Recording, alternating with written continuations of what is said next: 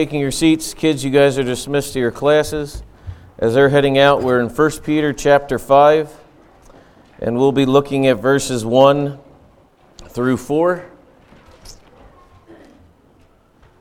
1 Peter 5, verses 1 through 4.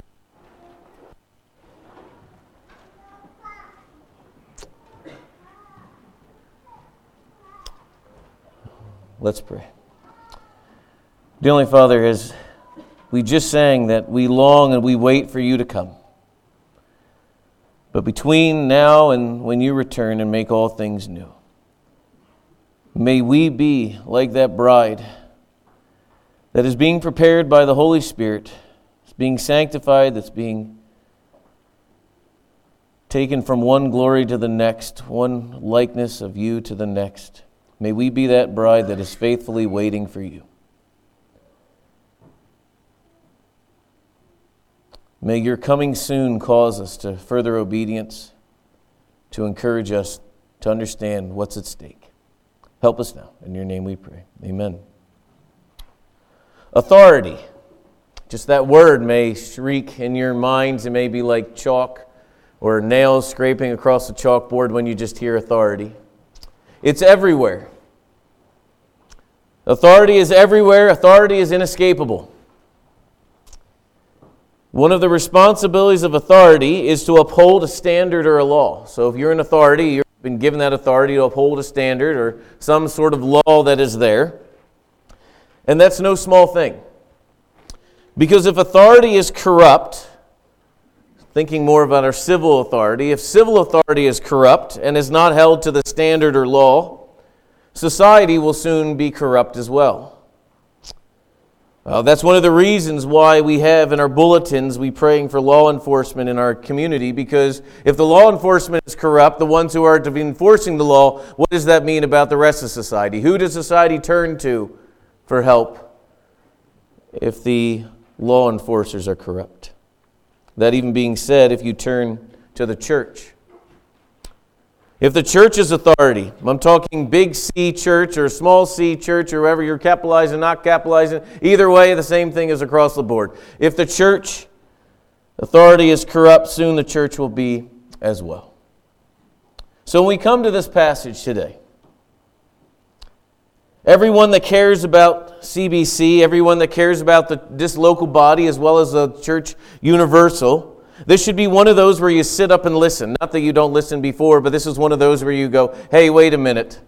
Because you get this passage wrong, I would say the building crumbles. Because this passage alone gives itself clear marching orders for the church leadership. Now, it is not ironic because God is sovereign in all things.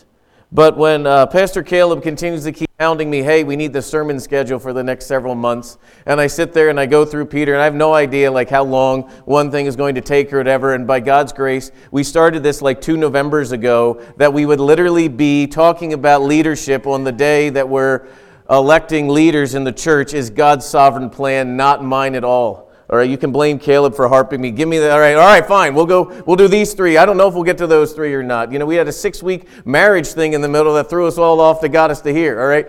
So God is not a God of just randomness. He knew that we needed this today. And I would tell you what, this week the schoolmaster of the word was beating on me. And I hope it does the same to the leaders in this room and to you as a flock. So here we go. 1 Peter 5, 1 through 4. So I exhort the elders among you as fellow elder and a witness of the sufferings of Christ, as well as a partaker in the glory that is going to be revealed. Shepherd the flock of God that is among you. Exercise oversight, not under compulsion, but willingly, as God would have you. Not for shameful gain, but eagerly. Not domineering over those in your charge, but examples to the flock. So what we're going to see here, the title of this is Church Leadership. Before we go any further, though, I want to just give you just a short little breakdown of how the elders work here at CBC. Basically, and I'm summarizing, and I'm not quoting the Constitution or anything else. Basically, we have a group of elders that are co-equal. In that group of elders of co-equal, the CBC has 2 elders that have been given the task of studying the Word and teaching full-time.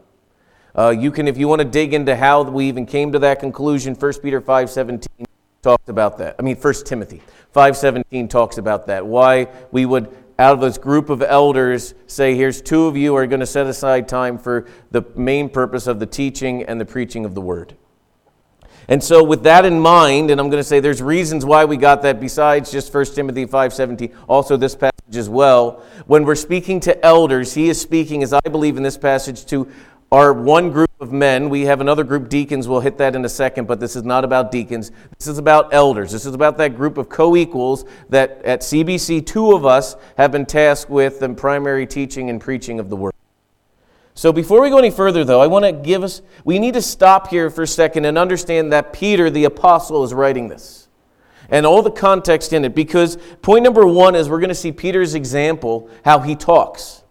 So let's just break down the text. He starts off, he says, so I, meaning Peter, exhort. The word exhort here is the idea of a strong urging. Notice it is not a command. He's not commanding them. He's exhorting them. He's encouraging them to do the function this way. Now, remember back in 1 Peter 1:1, Peter starts off the book by saying, Peter, an apostle. So he could have pulled out the apostle card and said, all right, listen here, elders. Just want to let you know, here's my apostle card. I'm going to play it on the table here. Listen up, all right? He could have pulled the trump out and said, here we go. But no, he says, I exhort you. So we're learning even more about Peter here. And notice what he says, I exhort the elders among you. So now simple grammar here, who is he talking to? He is talking to a group of elders, and he's also talking to the you. Who is the you? He's speaking to a group of people that there's elders amongst them, plus those who are called to follow the elders. So he's not just speaking only to elders, because if he was only speaking to elders, he would say, listen up, elders, I've got something to say. What he is saying is, I'm talking to the elders that are amongst the flock here. So the flock is also the audience in this as well. And so you see 2 audiences here, the elders and then the you, which is the flock. And here's how he goes on to say, and there's so many lessons that we can learn by the way that Peter identifies himself here. So he says, I exhort the elders among you, and notice what he says, as a fellow elder. He is a leader just like you. Let's think through this for a second. All right, like if you're looking for little things where Peter's saying, like, I'm not the Pope. All right, this is when a good passage to be like Peter's going, listen, I'm just like you guys. All right, there's anything more special about me or whatever. But when he says, I exhort the elders among you, I'm a fellow elder, we need to pause for a second and go, well, what's an elder? All right, let's turn to 1 Timothy here, 1 Timothy 3. And I want to make sure we get this very, very, very clear. Who is an elder? Or even who can be an elder? Because our problem we have in society is we just don't like words that have meanings, and because we just want to make it what it says, and you'll see this playing out. So 1 Timothy, we'll get there in a second. 1 Timothy 3, 1 through 7. And it says, the saying is trustworthy. If anyone aspires to the office of overseer. Notice he uses the word overseer here, not the word elder, but we're going to see that these things can be used as exchangeable words for them. We'll see this in 1 Peter 5 especially. Aspires to the office of overseer, he desires a noble task. Therefore, an overseer must be above reproach, the husband of one wife, helping you out there. In order to be a husband, you have to be a male. All right? By the definition of the word husband. That you might go, why are you making such a big deal about that? You'll hear it, you'll understand in a second. All right? The husband of one wife, sober-minded, self-controlled, respectable, hospitable, able to teach, not a drunkard nor violent, but gentle, not quarreling, a lover of good, not a lover of money. Verse 4, there's a pronoun there, he, referring back to the husband, and a husband can only be a male. He, being a male, must manage his, another pronoun of a male, his own household well, with all dignity, keeping his children submissive. For if anyone does not know how to manage his own household, how will he care for the shepherd, for God's church? He must not be a recent convert, or he may become puffed up with conceit and fall into the condemnation of the devil. Moreover, he must be well thought of by his outsiders so that he may not fall into disgrace, into the snare of the devil. Real quick, what is an elder? An elder is a man who is leading the church, and they have requirements. That's all we turn there to find. All right, there are requirements for an elder, and he is a male that has been called to lead the church. I believe the text is beyond clear on what the requirements are. And even if you wanted to continue on, you'll see he moves from elders to deacons, and we'll see there's a deacons that are coming up, but Peter here is talking about elders. So he says, I'm a fellow elder. Notice what he also says here, I'm a witness of the suffering of Christ. Peter literally saw the suffering of Christ. You could even go a little bit more and even say Peter caused some of the earthly suffering of Christ when he denied him. All right, he saw the suffering. He could even say, like, when I caused some of that suffering as well in this mix. But it's also interesting, too, why he says this. And I want to launch into a little just side trail here for a second. Remember, Peter is writing to a group of people that are about ready to receive horrible persecution. Who goes down first when a church is persecuted? The leaders. So what he's going to be having, this letter is going to be bouncing around, and what you're going to have a couple of years into the future is a group of people huddled in the catacombs in Rome, and they're going to be identifying who the leaders are. And those leaders are going to be like, oh, I'm next on the chopping block, but I'm also called to shepherd the flock. We need to forget sometimes that the leaders of the church outside of America, when you become a leader, when you are identified as a leader of the church, you're literally going, all right, I'll take one on the chin for the team, because guess who's coming after us first? Because everyone knows you strike the shepherd, you scatter the flock. There's a bullseye that's being placed on these men that Peter is talking to. And notice what he says, even more. As well as a partaker in the glory that is going to be revealed. Meaning you may never see this glory here this side of heaven, but there is greater things yet to come. And we will be partakers in that glory that will be revealed one day. So Peter here in point number 1 is saying, I am just like you. I am not any greater of an elder. There's not an elder among elders. I am a fellow elder, a witness of Christ's suffering. And when I talk to you, I'm identifying with you. I'm not saying, listen up, you guys, I know it all, none of you know it, or anything else like that. He's saying, here's what we do together. And so now he's going to turn and he's going to use in verse 2 here an example. Point number 2, we're going to see here the concept of shepherding the flock, right? So when we have this idea of the shepherd and the flock, it's interesting that another name then for an elder, because he's literally saying, are shepherds of the flock. So here we have elder, right? And next we have a shepherd.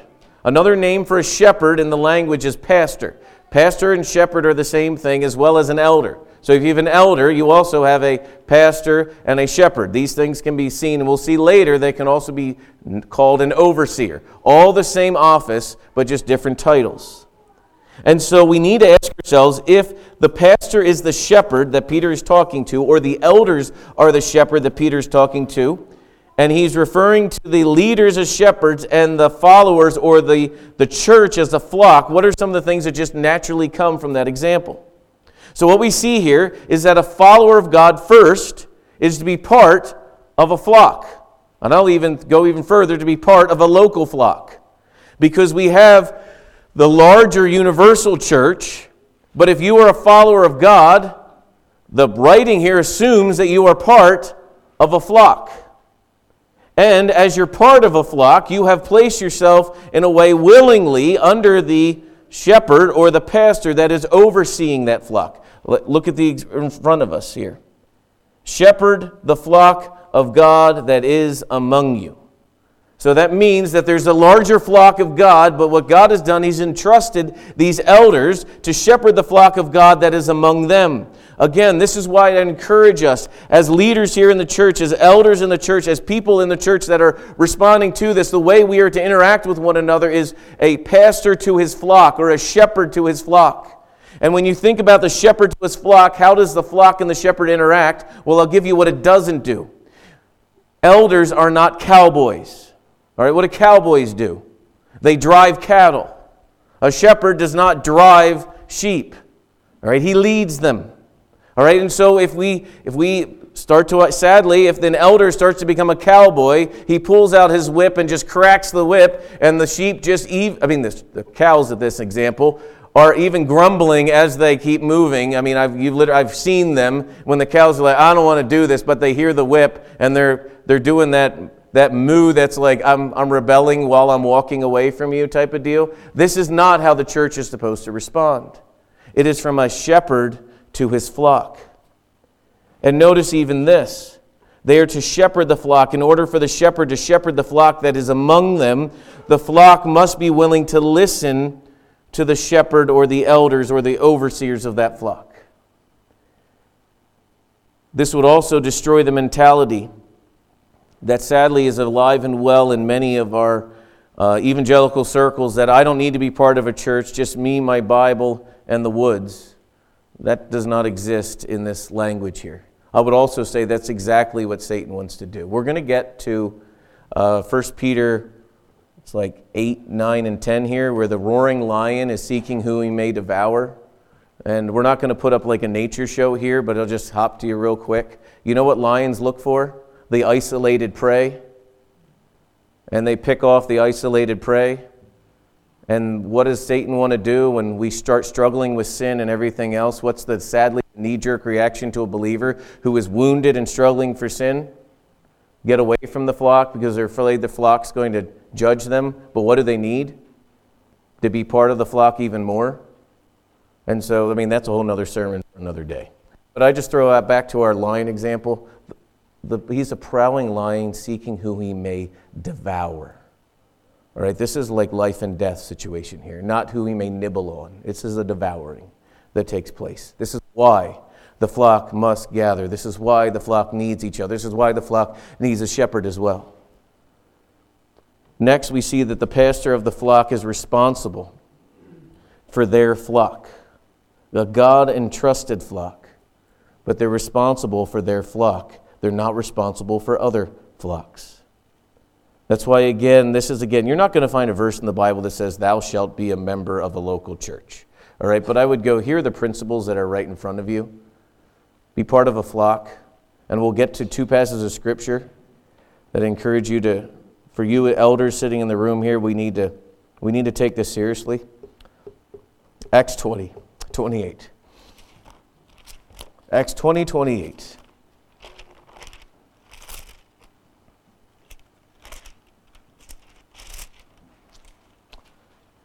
In Acts 20:28 here, Paul is speaking to the elders in Ephesus.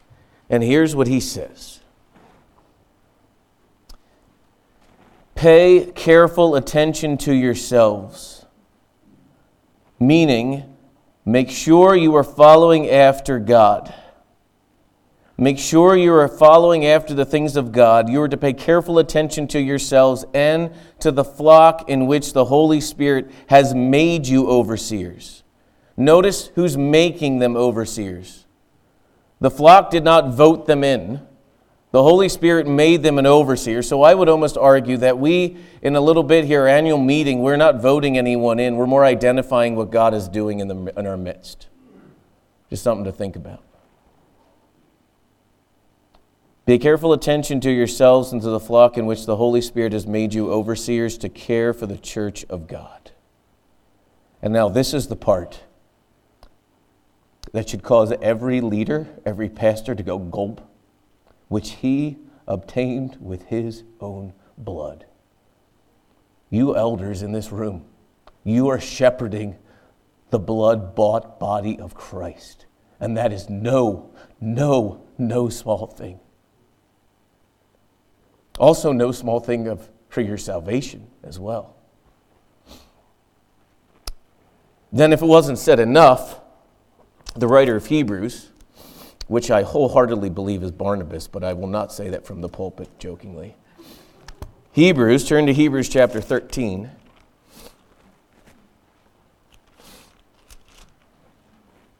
Hebrews chapter 13, 17. Reminding the flock in this shepherd to flock ratio. It says, obey your leaders and submit to them. Why should they obey your leaders and submit to them? This is one of the verses we read when we welcome in new members. Why? For they keep watch over your souls as to those who will have to give an account. Let them do this with joy, not with groaning, for what would be of no advantage for you if they would do that. I think as well as, again, as we debate when books were written and whatever, but it's almost clear that Peter's taking a line out of this, or Barnabas is taking a line out of 1 Peter, either way there. All right, this whole concept that we're talking about, this responsibility that is there. Let's go back to 1 Peter here, 1 Peter chapter 5. The reason why the flock and the shepherd are called to be in that way is because one is being held accountable and the other is being held accountable to how well they listen to their shepherd as well. The chief shepherd, yet the under shepherds here. So let's, point number 3.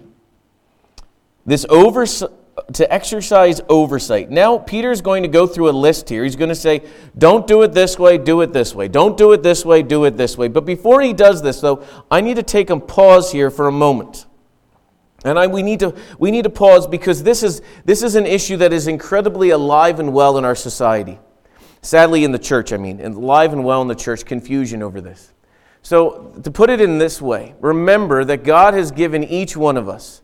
We believe way back in Genesis that God has given each one a role. Men, He has given a role. Women, He has given a role in life in general, right? Like one bears children, the other one does not bear children. We've given roles in this. You following this? And as those roles are given, we can argue against them. We can say, I don't like them. We can do whatever, but those are God-given roles. And literally, we live in a society that is saying, we will rebel against everything we can of our God-given roles. And so all of a sudden, it comes to the church now, and there's God-given roles in the church. And we can either chafe against that and try to say we don't like it or whatever. And so what happens then is, here's the temptation. The temptation is through the long, slippery slope of certain things. So we know that an elder, which is pretty clear, I think we went through 1 Timothy there, is a male. All right, well, the whole woke mob starts pushing on the church and starts saying, you're belittling women, you're doing all those other things, where I'm going, have you just not read the Bible? Seriously, come on. And so as we walk through that, all of a sudden, a lady comes into some type of role in the church because, we need to make sure we balance that. And so we're not going to call her an elder, but here's what we call her. A shepherd. She's shepherding the flock. And you go, what? If she's a shepherd, she's a pastor. And if she's a pastor, she's a elder. All right, no, let's not call her that. Let's not think we just did some really cool thing here in the corner or whatever. We go, oh, no, she's just an overseer. Well, if she's an overseer, let's listen to Peter's argument. She's a shepherd. If she's a shepherd, she's a pastor. If she's a pastor, she's an elder. All right, and so what I've literally watched you do that, you get church over here starting to will just not say what they really are, and 10 years down the line, they're just full-blown elders, and you're going, have you not read 1 Timothy? All right, and we're sitting here, and then we wonder why there's such confusion in our ranks, all right? And my prayer for us is this: we don't start those slippery slopes because the Word of God has said. And we sit here and we go, we will be held accountable for this one day. No different than this. If you struggle with the roles in the church, I'll give you an example real quick. There was a team that played last night that did a phenomenal job, all right? And then this team that played last night, I won't mention who it was, but I don't remember them wearing green and gold, actually. But they were playing last night, and there were several unbelievable running plays that were made. A running back just ran all the way down, and everybody's like, that's great, and all the cameras are on him. Nobody pans back to the lineman. Everybody's looking at the running back, and so what everybody thinks is, I want to be a running back someday.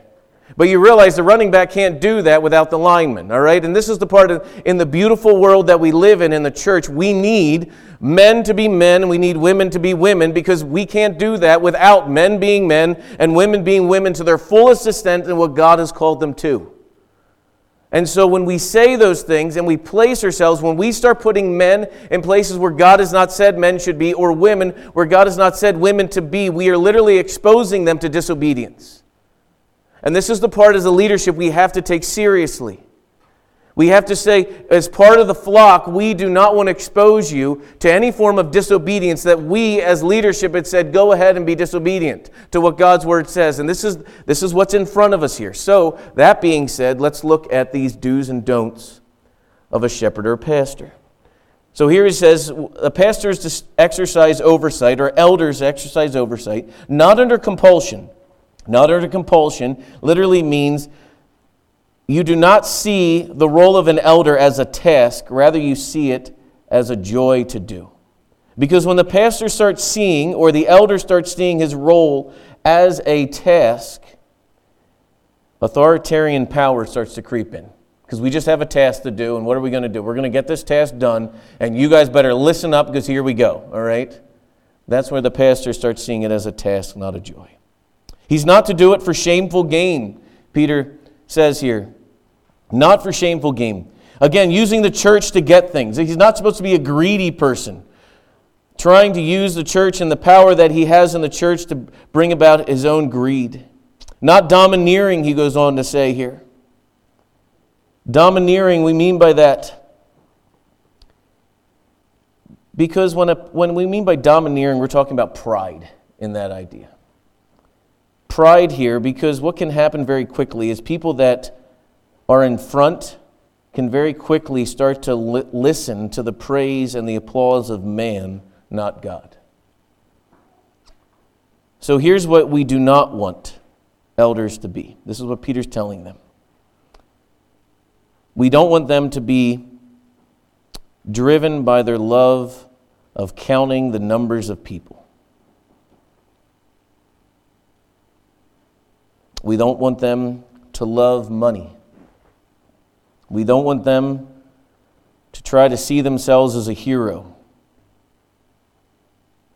And some of you may say, boy, that sounds like, a really shiny-teethed man down in Texas, or you can label whatever your big, mega church guy is and think that that's only mega church worlds, right?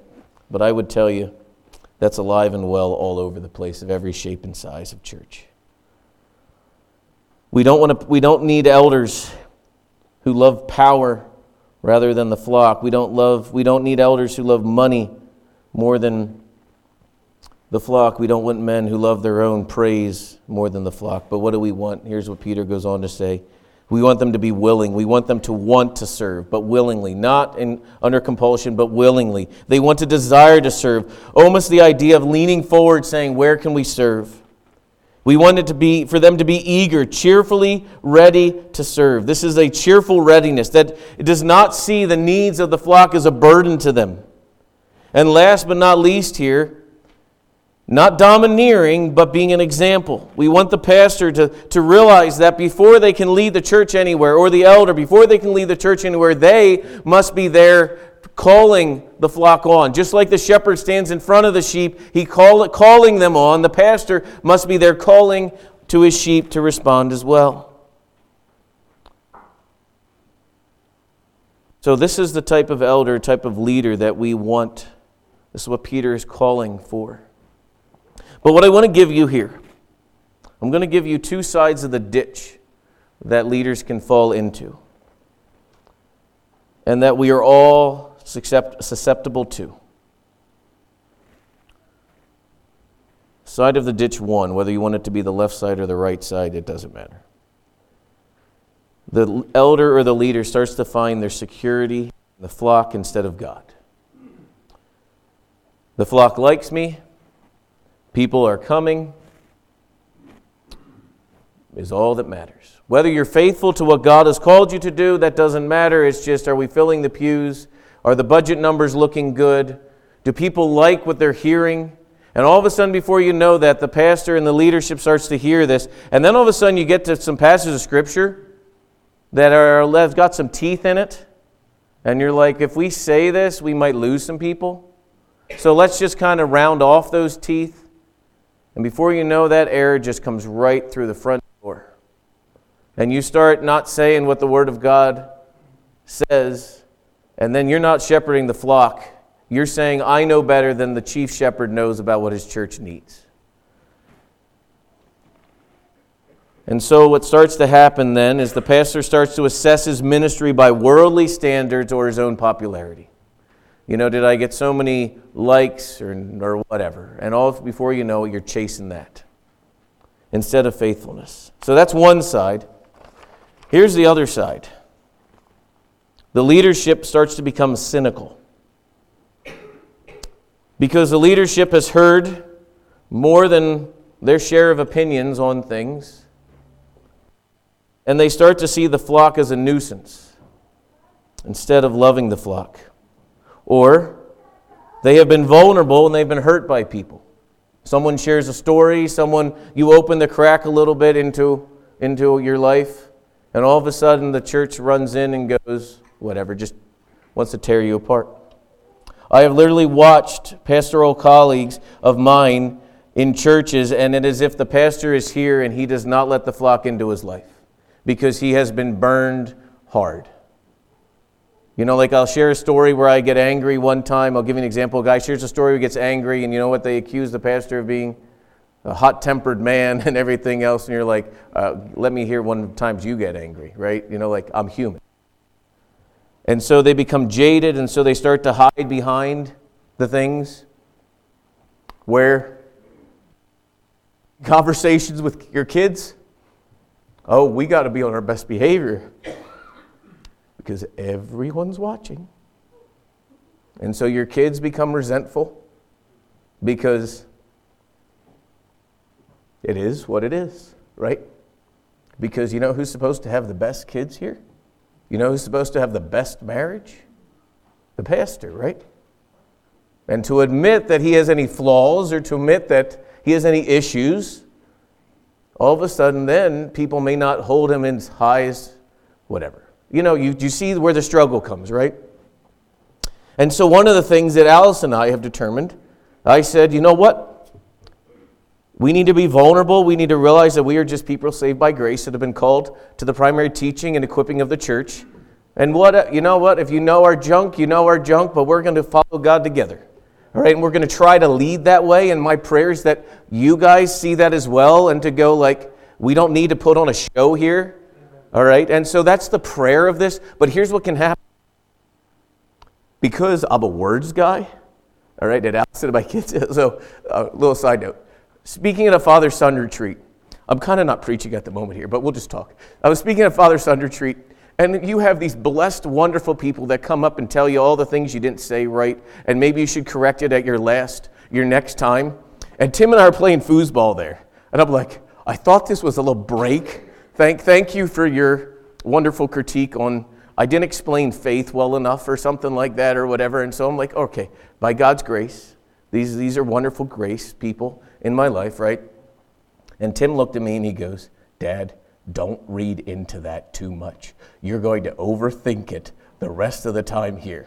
And I said, I know I'm going to do that. But when we're done playing here, I'm going to put one more slide together. So when I talk next, I can get that off of my brain to redo that. And so we had a whole slide up the next time we talked because I had to get that out of my mind. And these are the things that happen because in my own mind, all the time I'm sitting here going, am I going to get cynical at this? Am I going to struggle with this? Or other times when you're walking along the flock and you see people hell-bent and running off the cliff of destruction, and you're trying to work with these people and they're just, doesn't matter. And you start to question, does God's word really matter? Does it really change people? And you start to think that it's going to be some well-crafted little nugget that you're going to give them instead of realizing it's the Spirit's job to change people, not you. And you need to get it out of the way and let the Word of God speak. All right, saying all of that. Again, now we'll go back to preaching. The elder must be secure and content in who they are in Christ and what God has called them to. The elder must be secure and content in who they are in Christ and what God has called them to. That is what we need for the leaders of this church. So in closing here, I have 3 points here and then a quote from Alistair Begg, and I will not do it justice in his Scottish accent, but you'll hear how he would have said it. So what did we learn today? Here's what we learned. You are about to do something at CBC. You're about to vote for church leadership, and that is very, very, very important. But here's what I'd like to encourage you. We are not making them elders or deacons. In the church, we are more identifying the leaders that God is raising up. That is what we are doing. We're not making them something as if all of a sudden they weren't and now they are. We are acknowledging that God is at work here bringing these people into this place. So, pray for your leaders. Because as the leadership goes, so goes the church, and the enemy knows this. The enemy knows this well. But we need men who are willing to say, come what may, I will step up into this position. It's interesting, I was listening to Alistair Begg on this sermon. Here's what he said, I loved it. He says, eldership is not about prestige, position, privilege, distinction, or honor. That's not what eldership is about. I'll repeat it again. It's not about prestige, position, privilege, distinction, or honor. He says, so if you have old George in your church, and he's quite a fine fellow, he is, and he's been around for a while, good old George, and you want to give him a position of distinction. If you want to give him prestige, position, privilege, honor, do not make him an elder, send him on a holiday. Because what he is saying is just because you have someone you want to give a spot of recognition to, if he's not qualified, send him on a vacation. Because here's what he goes on to say. I'll tell you, this quote was so good. I was listening to it while I was working on a puzzle because my mind is all over the place.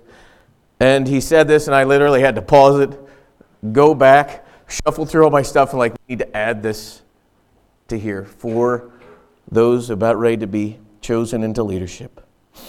When you appoint an elder, what you are doing is recognizing God's hand on his life, as well as placing an added burden as he makes his way to eternity. For one day, he will stand before Christ, and he will answer for those under his care. I'll repeat that one more time. When you appoint an elder, what you are doing is recognizing God's hand on his life, as well as placing an added burden as he makes his way to eternity. For on the day when he stands before Christ, he will answer for those under his care. That is why, when God placed the elders of this church, which the elders then recognize God's appointing in my own life, what I have done is covenant with you as members of this church that I will love you and call you to obedience no matter where you go, no matter what happens.